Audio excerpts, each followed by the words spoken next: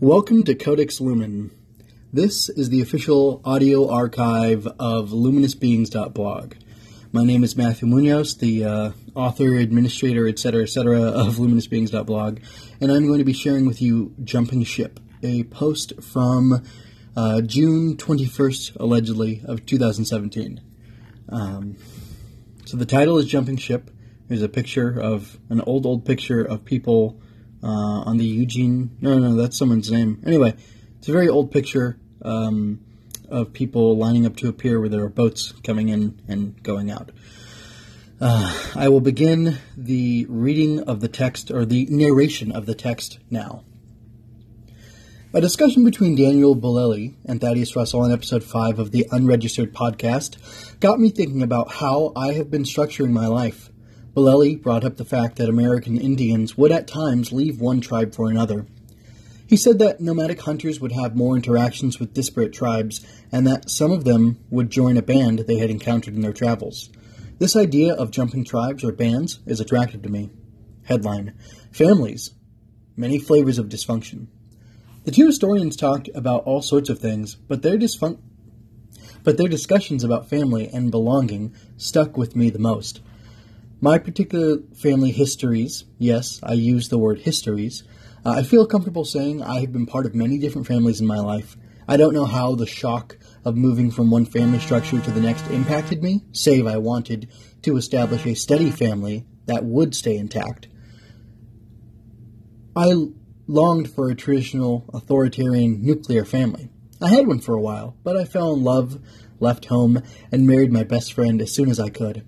We vetted each other extensively, read books, sought counseling, and we were on the same page. We should have married younger. More on that some other time. We ached for a family of our own. Thankfully, a few months after our first anniversary, our first child was born to us, healthy, whole, and complete. We were the broken ones. I stated above that we sought to be a strict traditional family. My wife, a real goddess among women, had so thoroughly absorbed knowledge on pregnancy, birth, and parenting that we knew enough to be discontent with our birth experience and with our baby. The birth experience was actually a bad experience, but grievances with medical birth in the United States can be aired in the future. Our baby was actually fine, but we couldn't see it. We were trapped in the American way of parenting. Headline: Sinking Ship. We grew up in a culture that celebrated women leaving their babies behind to chase that dollar or claim their identity or something. My wife didn't want to be didn't want that to be her, and neither did I. I will confess that part of the desire to have her home with whatever children we might have was rooted in the fact that I wanted somebody to be on top of them at all times, making sure they were not straying from whatever norms we had set out for them. We wanted to be loved and feared, maybe mostly feared. Subconsciously, I thought a crucial aspect of that was distancing the children from us.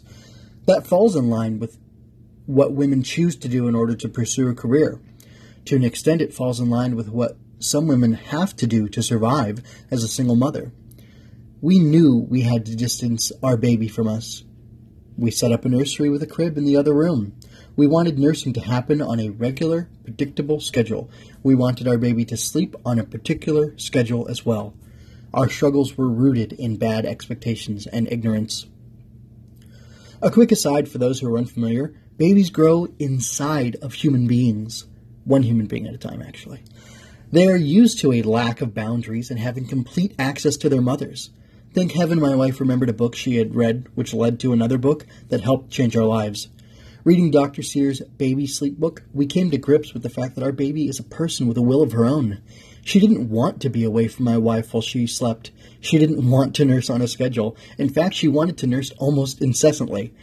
We decided to listen to her cues and treat her wants as needs, because at that stage they are. So we invited our baby into our bed, where my wife could take care of her needs and get some sleep. We were much happier after this. Headline: Land Ho!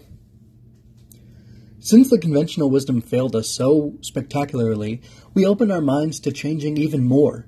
We abandoned the authoritarian attitude towards parenting We have chosen to form a deep connection with our children instead of controlling them. The plan is to love them and care for them in the hopes that they will return that love. We no longer punish for bad behaviors. We take misbehavior as a symptom of an underlying issue and seek to help our children work through it. We respect and treat them like people. This is extremely difficult to do, and I am humbled by my failures at least once every week. One of the aspects of our parenting style that makes it so difficult is the fact that we do not have the kind of support we want or that we think would be natural. Long ago, people lived with extended families. We don't. I lived in an extended family situation and I enjoyed it.